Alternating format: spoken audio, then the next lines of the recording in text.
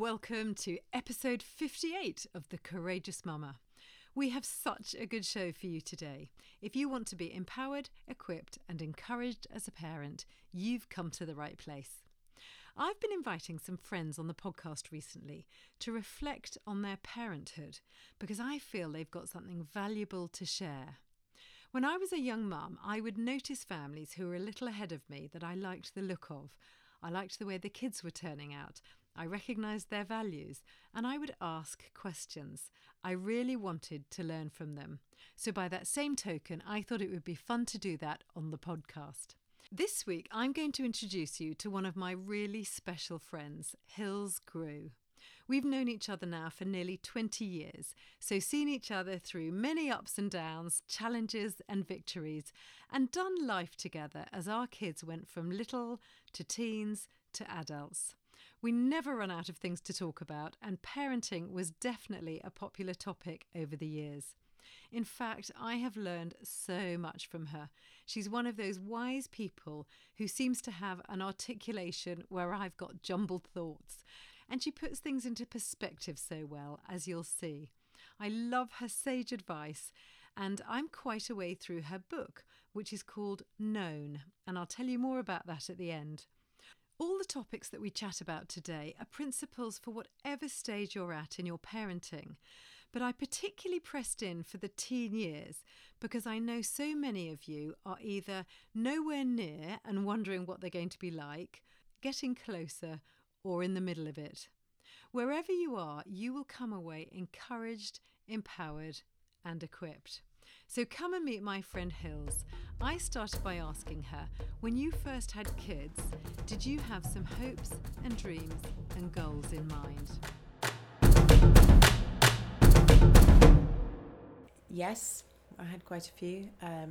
I was encouraged to think about that by some great advice about beginning with the end in mind. I'm sure you've done some stuff on that because you're very intentional yourself. And I did actually imagine what I wanted the family to look like when the children were grown up. I kind of pictured what kind of family I wanted. Oh, did you? Yeah, what I wanted us to be like as a family. And one of the pictures that really stuck in my mind was being able to sit around a table with a bunch of young adults, and then obviously older adults, but you don't kind of tend to imagine them more than just reaching adulthood, do you? Yeah, that's true. A bunch of young adults sitting around a table with us and just able to talk and communicate about all the different dimensions of life, the fun stuff, the challenging stuff, the painful stuff, the thought-provoking stuff. That's what I imagined, a family that could communicate well with each other. And so therefore one of my goals became communication, learning how to communicate well as a family, learning how to listen as a parent, me, Tim, learning how to help them to talk and articulate their stuff. And when you say learning how to listen and learning how to communicate, did you read books? Were you influenced by people? What kind of made Tuesday look different? Yes, I mean, I am a learner. I love learning. I love learning from people who've been there, done it, run the race before me. So there were people in my life who had older children who'd made a lot of progress in that direction. So I would pick their brains for their wisdom and what they put into practice. And I found books that were helpful. There weren't podcasts in those days, but no. I definitely sought out the wisdom of people who had raised children and ended up with a family unit that had some of the values in it that I was looking to see in ours. And so what tools did you end up putting in place to improve communication? So I had grown up in a family where I would say communication was fairly deficient, not very effective at all, and therefore I was starting from a standing start really. So I had to do a lot of work on learning to listen, not learning to finish sentences, make assumptions about what was going on in their lives, jumping in with my sort of advice and wisdom, how to help them actually talk and articulate what was going on for them, particularly as teenagers, creating space, learning to keep in control of my emotions because they tended to invade the conversations early on. Counterintuitive stuff. Yeah, counterintuitive stuff. And actually just articulating in the family a value about communication and that kind of thing. So it's not a science, is it? You try, you learn some things, you put them into practice, you fail, you try again, but you're aiming sort of in a consistent direction. I think for me that's the key thing. You set your path, don't you, and you deviate from it and you get blown off course, but if you know what your path is, you're likely to come back to it and keep going. And you know, I'm really grateful with young adult children that actually we are the ones that they are really happy and willing and actually want to talk to about all of that kind of stuff, and it's rich and it's rewarding. So you're reaping what you've sown. Yeah. You do in sit many around ways. and you do talk about yeah. everything. Yeah, the challenges, we do. the joy, the We do, hard stuff. and it's a real privilege actually that our kids would come to us with some of their real challenges, because life is challenging, isn't it? And we are shaped by the people we do life with. We're not the only ones they share their stuff with, but we're really grateful to have a voice into their lives as young people trying to navigate their way in this world. And as you kind of went forward from that stage, so you've set your goal, you've started your parenting. Yeah. What would you say your key components of parenting were? Gosh, I don't know that I could narrow it down to a neat few, all beginning with the same letter. Or an acronym. Obviously, we all want to love our kids. I think one of the things that was very impactful for me when I was a young mum was hearing about and recognising the truth that all parents, by and large, want to love their children, but lots of children grow up feeling unloved by their parents, and therefore there's clearly a gap between the way that parents want to love and communicate their love. And so there's a bit of a theme here, isn't there, communication. So one of the components, a key component for me, was learning how to communicate love in a way that my kids received it or understood it. And obviously that takes different shapes and forms depending on who the child is, which it requires studying the child and the child's needs, and learning about the ways that they need to feel loved and receive love. That was quite a key component. Consistency would have been another one. That's a challenge, isn't it? It is, and I think I'm quite an inconsistent person by nature in many ways. Aren't we all? Well, I don't know. I look at some people and think, gosh, you're much more consistent than me, but who knows? And so just aiming to be as consistent as I could be was a goal rather than necessarily an achievement. But I think sometimes just being aware of things helps you head in the right direction. Other key components, I've talked about communication. Time was another one. I think we can fall for the lie, can't we, that as long as there's quality time, quantity doesn't matter. But as my husband says, you only get quality if you put in the quantity. So making enough time, not necessarily all the time that they wanted, but enough time to have the good moments in and amongst the everyday ordinary and the bad moments was, again, another really key component for us. And I think actually owning our own struggles and challenges as parents with our kids was quite a key decision we made early on, that we didn't want them to think we were infallible. Right. So yes, again, that was an intentional component of our parenting, being willing to admit where we got things wrong as we went along, admit where we were struggling, and admit where capacity was limited, and letting them see that actually we didn't have all the answers, or we didn't get everything right. And do you think that made it easier for them to fail? I don't know, actually. You'd have to ask them. But it certainly didn't leave them with any illusions about us. Okay. They haven't grown up believing that we have got it all right, or think we've got it all right, or had all the answers, which I think has probably been a bit helpful for them in different ways. Is there anything you go back and do differently if you had your time again? There's lots I would do differently if I had my time again, although I probably couldn't have done it differently. So I would have done a bit more work on myself probably before I even became a parent. Like what? I started off as a young mum with so many fears, and they weren't just, of course they were fears related to parenting once you become a parent, but the more fearful you are as a person, I think, you probably bring more fears than to your parenting. They just change shape, don't they? And I was a very fearful young woman, I think, in lots of different ways. And so, of course, those fears translated into different things to worry about as a parent. Things to worry about my kids, things to worry about the way I was parenting them. Give me a future to imagine, and I would often imagine the worst rather than the best. And oh, okay. I don't think, well, it it would have made a difference, I think, in the early years to my parenting if I'd done a bit more work on that. Right. Or owned it and acknowledged it in a more significant way. And nowadays, there are so many more tools available. I mean, it's nothing to go and get yourself a course on CBT now, is it? But we didn't have that back then. Nobody was saying, you can improve yourself, you know. Yeah. And I think having children actually highlights some of the stuff about us that nothing else puts pressure on in a significant enough way for us to even see it. Yeah. So we might be super self-aware from other experiences in life, but some of that stuff I don't know whether I'd really allowed myself to look at it or acknowledge that it was as real as it was. And so, dish a few children up, and suddenly it's in your face, it's in my face, it's in their face, it's in everybody else's face, and certainly puts you to the test. It does. It absolutely does. Yeah. It changes you like nothing else if you're open to being changed in a good way. Yeah. And then a lot of parents fear those teen years, don't they? Mm-hmm. Something else to fear? Something else to fear. Yeah. Right. I think they hear lots of messages, don't they? And they see lots of stuff. Yeah. So what would you go back and say to yourself as a parent just about to approach the teen years? I think one of the things I would say to myself is hold your nerve. The teenage years somebody once described it as a dark tunnel of adolescence, and if you know it's a tunnel, you'll come out the other end. You'll know there's an end to it and there'll be light at the other end. Whereas if you don't, you just think the landscape's changed and it's going to be like this forevermore. If I was advising myself again, I would really encourage myself as a mum. It's a tunnel of transition, it's a tunnel of change in lots of different ways for them.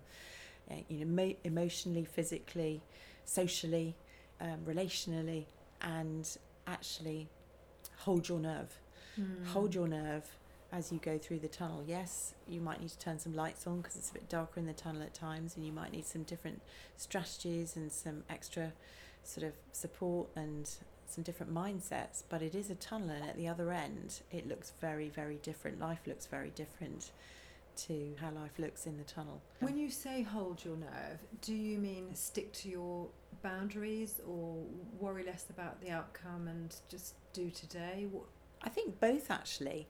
I think clearly there needs to be flexibility. We adapt, don't we, to our kids' needs, but then there are some principles that work and there's wisdom that doesn't change depending on the circumstance. And so it's the combination, I would say, probably of both, of being flexible where you need to be flexible, but holding your nerve and sticking to the boundaries, the principles, the values that you've set your sail by, that actually don't look often like they're bearing fruit in the teenage years, but you come out the other side and suddenly things begin to shoot above the earth, flowers begin to open, fruit begins to grow, and you see, maybe later than you'd like to, the fruit and the rewards of staying the course, staying consistent, hoping when it looks hopeless, and persevering when you feel like giving up because nothing seems like it's working. Yeah. I think in those years, one of the things that can be a struggle is what we think is good for them. Yeah. And what they think is so good true. for them can be really polar different. Opposites. Yeah. Very often. So how do Donuts versus broccoli. Exactly. And in keeping those relationships in good shape in the teenage years, at the same time as protecting them from the things that they might not think they need protecting from. Yeah. How do you navigate that path without kind of losing relationship? Yeah, so that is a really challenging question, and I don't know that there's a simple answer, because I think if there was, we'd all sail through the teenage years. To navigate that season with teenage children, much of the climate, as it were, for that navigation as teenagers has been set when they're children. Somebody once said to me, you need to win the battles with your toddlers or you won't ever win them with your teenagers. I don't think that means just because you win them when they're toddlers, that you win them when they're teenagers. Actually, there's a principle there, isn't there, that the ground is laid for the teenage years to a large extent in terms of family relationships and definitely parenting relationships. It's laid in the younger years. The way you start is the way that you continue, and what you sow in the younger years will be sort of, to some extent, relationally what you reap in the older years. So I think there is a principle there that you can't start doing something radically differently when they're teenagers and hope that there's going to be some short-term fruit from that. There might be, but I think it's possibly unlikely. How you protect them and navigate those years when what we might think is best for them and what they might think is best for them are radically different. How do we preserve relationship? I think part of the reason that's a challenging question is relationship is a two-way thing. So I can preserve my side of the relationship. I can be consistent. I can, be for them. I can demonstrate love. I can be available. I can be accessible. I can be forgiving. I can be, the things that I hope to be as a parent. That doesn't necessarily mean that there'll be reciprocation. And so I think sometimes relationships break down just because one side has got the freedom to walk away or to decide to shut down for a season. And I think that's the huge challenge, isn't it? Equally, even if both sides are willing to contend for relationship, when there's differences of opinions and differences of perspectives and differences of desires, doing relationship well is challenging at the best of times, let alone with a teenager. You talk about differences, and that's the key component of the teen years. Yeah. That we have differences, but Yeah. you also talk about communicating through differences, whereas I think quite often as parents we fall into the trap of thinking we've all got to get to a place of agreement here. Mm-hmm. Can you speak into that at all? Well, I think learning to communicate our differences is key, because the teenage years are a season, aren't they, where increasingly our youngsters are discovering more about who they are, more about what they want to do with their lives, more about what they believe, more about where they want to go, more about who they want to hang out with. It's another really significant season of self-discovery, isn't it? And therefore, by very nature, an accentuation of the fact that they're different to their mum, they're different to their dad. And that can be really painful and challenging as parents, I think, and threatening at times if we are used to harmony equaling good relationships. And therefore, that depends on us being very secure. Something, again, I had to work on when my eldest was becoming a teenager, becoming secure in the fact that he was rejecting some of the perspectives that I might have had didn't mean that he was rejecting me. He was just discovering who he was, and therefore validating his perspectives was important, as well as holding on to mine. So when he was sort of going off and finding his own way, and you were trying to be secure in yours, I mean, what we're teetering on the brink of here is that massive subject of identity, isn't it? And it's so much spoken about and it's so much written about that I think we're all aware, aren't we, that children these days are struggling to find their sense of identity, aren't they? Why do you think they're so challenged? I wonder if one of the reasons they're so challenged is because identity is thrown at them from so many different areas. They're almost curated, aren't they? Yeah. And so where in the past identity would be shaped in family, as it begins in family still, there were fewer voices speaking into their lives at such a young age, almost giving them different options, a smorgasbord to select from, of who are you and who do you want to be and who do you think you are. There are so many voices in our kids' lives now, aren't there, particularly through social media. The scope of and the number of voices is almost limitless. And I don't know about you, but I'm not very good with lots of people telling me lots of things and knowing who to listen to and what's worth listening to, and actually of those that I listen to, what to take on board and what to let go of. I find it overwhelming. Well, I think what's overwhelming is not so much which voices to listen to, but which ones to deselect. Strong opinions to let go.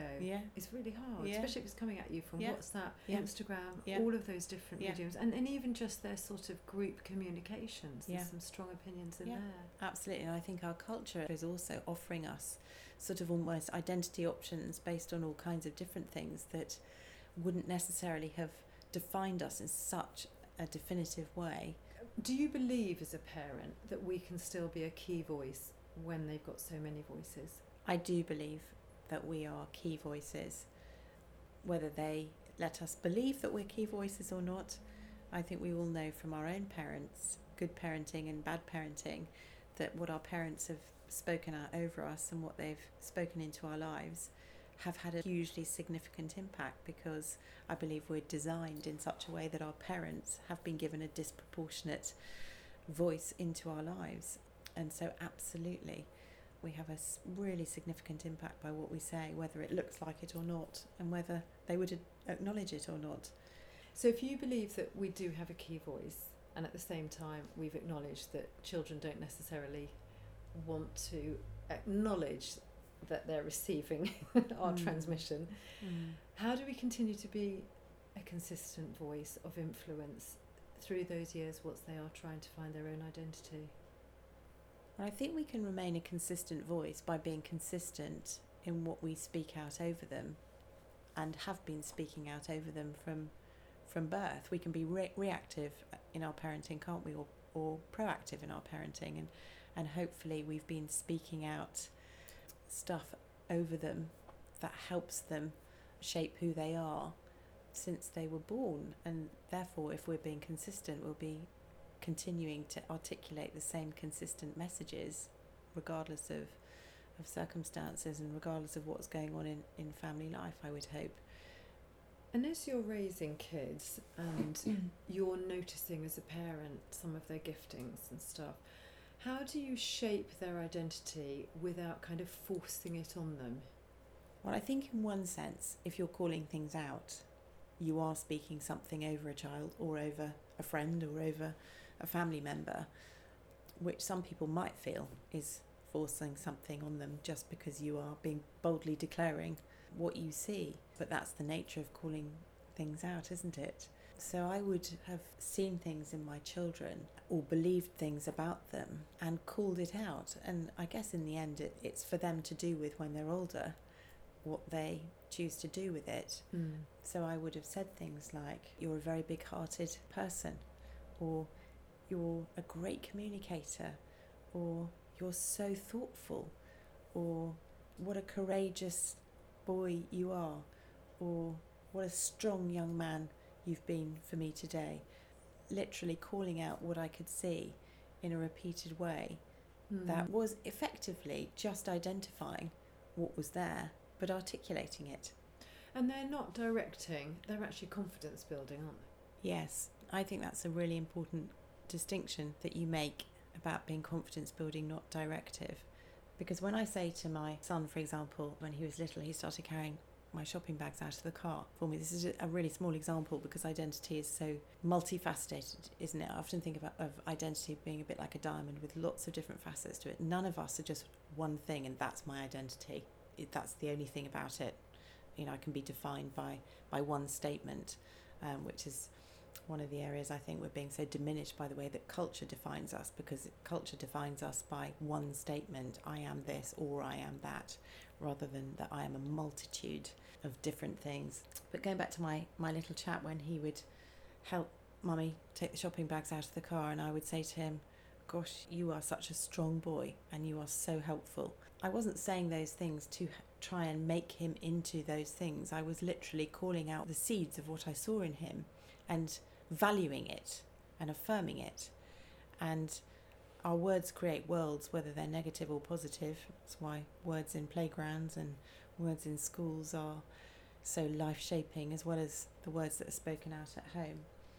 And therefore I'm creating space for him to grow something that is already there, because I've seen it in him with my words. I'm providing room for him to grow into that, rather than not acknowledging it and therefore calling out something that has the potential to grow, which is already there by the space that I've made for it. You're watering seeds. I'm watering seeds, yeah. Absolutely. I think, like you say, it's a big subject out there at the moment, and I suspect there are a lot of parents that are worried that they're over-defining. But we do have a role in there, don't we, as you say? What could you say to encourage parents to help their children find their identity? I suppose for me, identity is essentially about how we define ourselves. And how we define ourselves is shaped by how we have been defined. So I know there's a narrative out there which is, well, I define myself, but actually the reality is we all live with different elements of identity, both positive and negative, that is the fruit of how we have been defined through experience, through family relationships and family history, and through culture. And a lot of the soundtracks that we play to ourselves in our minds that shape who we think we are actually come from what we have been told, either deliberately or subconsciously. Like kind of living algorithms. Yeah, absolutely. Living algorithms. That's a great way of putting it. So, many of us live with that identity that I'm a failure because at some point in my life I've failed and somebody's either told me I'm a failure or I've believed I'm a failure or circumstances have dictated I'm a failure. And so that gets absorbed into the soundtrack or the algorithm and becomes part of my identity. I haven't decided I'm going to be a failure. I haven't chosen that. It has come to me through experience and other voices. And therefore, for our children, they are going to take on an identity somehow because family, life, the playground, experiences, circumstances are going to tell them about who they are or who they think they are. And therefore, if we are silent about their identity or we're not intentional about shaping that identity, well, it's not that we're leaving it for them to decide who they are. It's that just everybody else is going to tell them and all the other circumstances are going to tell them who they are. So therefore our voice is hugely significant in the narrative because we're the ones that know our kids the best, we're the ones that love our kids the most, we're the ones that will fight for our kids the most significantly. We are the ones who have got their well-being at the centre of our world, as it were. And so, we've been given that mandate to speak into that identity as the most significant voices as parents. Obviously, my perspective on this is influenced by my faith as a Christian, and therefore I believe that fundamentally we don't define who we are. I don't just get a piece of paper and decide this is who I am and this is who I want to be, but actually I'm defined and shaped and given an identity by the one who made me, and therefore it's more about discovering that identity rather than deciding it. And therefore, in my parenting of my own kids, and I would encourage other parents to discover who God has made your kids to be, and then speak out who He has said they are and who He has made them to be and how He has shaped them. I just want to dig into that expression, fight for our children, because that so resonates for me in this world. I feel like they are being assaulted from all sides, like you say, by opinions, by structures, by role models, bad ones quite often. And as a mother and father, we do have that privilege of fighting for our kids, don't we? Absolutely. In what way would you say, looking back, you fought for your children? Gosh, probably lots of different ways. To give you an example, I would have fought for them in terms of what went into their young minds, what films they couldn't watch, what books they couldn't read, what influences they were exposed to, and not as much as I had control over. Obviously, when they go to school, there's suddenly a whole swathe of influences that are outside my reach. Although I do remember on one occasion, I think when one of our kids was 7, there was a class book being read to them that we felt was actually really unhealthy and unhelpful for them, and we did go in and speak to the class teacher about it and just question, was it possible to read another book? And actually the teacher was fine with it and agreed, yes, that would be fine. I know it doesn't always work out like that, but that would have been an example of actually taking a proactive interest in what is going into my young child's mind that I can do something about. We can't always do something about everything, but we can do a lot about a lot of things. And we walk a bit of a tightrope there, don't we? We do. I think sometimes we worry that we're being over-influential. Sure. And in doing so, I think we can be under-influential. Definitely. Our children have been entrusted to us to take care of. We are their protectors, we are their nurturers. We have been given that mandate and the role is ours. And other people join us and help us, hopefully, and play a part in that. But the responsibility is ours when they're under our roofs. And we need to take that responsibility really seriously. And it comes back to holding your nerve again. It does. It does, absolutely. That brings me on to your book. You've written a book about identity. I have. So what made you want to go for identity? So I decided to write a book on identity purely and simply because I think it is absolutely key to the way we live. What we think about ourselves, who we believe we are, shapes the way we live. I think it's something, as we see from our cultural conversation in this kind of cultural moment, it's a big issue because it's so connected to the way we live. And therefore, knowing who we are, discovering who we are, I believe is key to the kind of life we live. And as people have read it, have you had some feedback on people discovering their identity? Yes and no, in the sense that I don't think we just discover our identity by turning a few pages. I don't think it's that. I know you're not implying that, but I don't think it's quite that straightforward. But I think for a number of people, for many of us actually, we haven't really thought about it proactively. You know, who am I? How have I been made? What have I been made for? And therefore, to go on a journey of intentionally thinking about and exploring and digging into some of the answers about that has been in itself a discovery for some people, to begin to go on that journey and to really start wrestling and engaging with some of the answers to those questions. Did you discover much about yourself on your journey? Well, I think the book came out of my own journey and realising how significant it was. I wouldn't want to say that I've discovered who I am, there's nothing more for me to learn. But certainly it has been a very significant part of my own journey as both as a woman, but also as a daughter of God. So you've said that working yourself out in terms of being a woman of God, and so that obviously the book is a Christian book, but I have also given it to friends that aren't Christians, and they have got masses out of it. Have you found that you've had a mixture of audiences? Yeah, I have. And does that intrigue you? Yes and no. It's not an obvious book to give to somebody with no faith, because one might ask the question, well, would you be interested in the contents? But then yes, because so many people are interested in discovering more about who they are, and identity is an issue of the heart.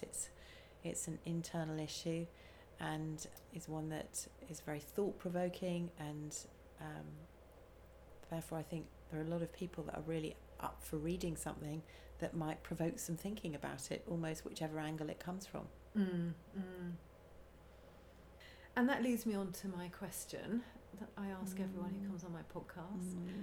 What's a courageous thing that you've done? Well, that's a big question, because courage looks different, doesn't it, in different people's lives? Well, I think courage is wading into a fear, isn't it? And we're all fearful of different things. So what is courageous for one person is not courageous for another.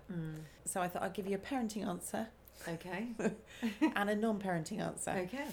One of the most courageous things for me that I have done is to get into a whitewater raft, because I don't love that kind of thing by any stretch of the imagination. Okay. I'm not a water adventurer. Yeah. I don't love water like you do. So to go whitewater rafting with my family was a bit of a deep breath moment. And actually I was the one that fell out of the boat. Wouldn't it be? I lived my worst nightmare. So that was a pretty courageous thing for me to do. With the sharks and crocodiles? No, there weren't any sharks and crocodiles, but there were rocks, and I didn't manage to hit my head on one, which was quite impressive. You did? No, I didn't. You didn't? Which was good going. Yeah. My parenting act of courage, one of them, was to change my one of my sort of parenting principles when my eldest was quite a challenging teenager, and I had access to some brilliant material that encouraged me to encourage him to take responsibility for some of his choices and start experiencing the consequences of them. And I knew that in doing that, I was risking not being the person that, you know, was his favourite person in the world, and wanting to... Risking his approval, risking his affection for what I believed was his good. And so that felt like a really courageous step to take, letting go of, in some ways, trying to, or being able to influence how he felt about me by being the nice guy. And did it pay off? It did pay off in the long term, not the short term. Yes, and that is One of the key things about parenting, you alluded to it earlier, It is. that we expect to sort of put our penny in and get our magic out. But actually, plants grow slowly. Children grow slowly. Children are not microwavable objects. No, they're not. But it's really interesting you touch on that, because somebody said to me the other day they felt it was controlling. What would you say to that about consequences? I would say it's the opposite. I would say consequences are not controlling, they're liberating. I'm releasing my child to experience the natural outworking of their choices, which they are going to experience when they leave my home. So, you know, when I park on a double yellow line, the consequence of leaving my car there for more than a few moments is that I get a parking ticket. That is life. And so I'm actually being controlling if I'm protecting my child from experiencing the consequences of their choices. I'm controlling the outcome in an artificial way that is setting them up to, in my view, fail when they leave my roof, because I've protected them from real life realities. So we used the word protecting earlier, and of course you can take these words and you can use them any which way, but actually when you talk about protecting earlier, you're talking about protecting them where they can't protect themselves. Sure. Aren't you? Yep. Whereas in the terms of consequences, you're more saying, actually, I'm going to release you from my protection so that you can see cause and effect. Sure. And you can make your decision about that. So absolutely. That is scary, isn't it? It is scary if you make a dramatic transition, which I did, because I wanted to protect my children from the consequences of their choices, because consequences can be a little bit painful. A lot bit. And so a big bit painful. And our nature as nurturers is to protect them from pain in that respect. But life isn't going to protect them. And so there's a safe and a good way of learning some life lessons, and then there's a really harsh way of learning life lessons. And under the safe, loving roof of our homes is, in my view, the place to begin to learn some of those lessons, to prepare for life outside our homes. Yeah, and in a culture where you are loved, it is safe to fail. Yeah, absolutely. We don't go off you because you've made a poor choice. Absolutely, and we can help you learn to handle those consequences and recognise that they're not life-defining and life-shaping most of the time. They're temporary, and they can be very useful in teaching us how to grow and how to move forwards and how to handle life better as a result. And if you had one encouragement for parents out there, what would it be? I think I would say to you, if you're listening, you are doing a better job than you think. Oh, I love that. I think you are doing, well, I know you're doing a better job than you think. I think we are our toughest critics because we have such huge hearts for our kids, and I think live with this nagging fear and guilt that we're failing at everything and we could be doing better. And actually, you need to know you're doing a better job than you think you are. Take that encouragement, parents. You're doing better than you think you are. There was so much in there, wasn't there? What was your take-home point? I love that sense of validating our children's perspectives as well as hanging on to ours. And isn't it empowering to know that no matter how much you think your voice is just white noise in your home, it's not. It's hugely significant. And that important part that we get to play in helping our children to discover their identity. Never underestimate yourself again.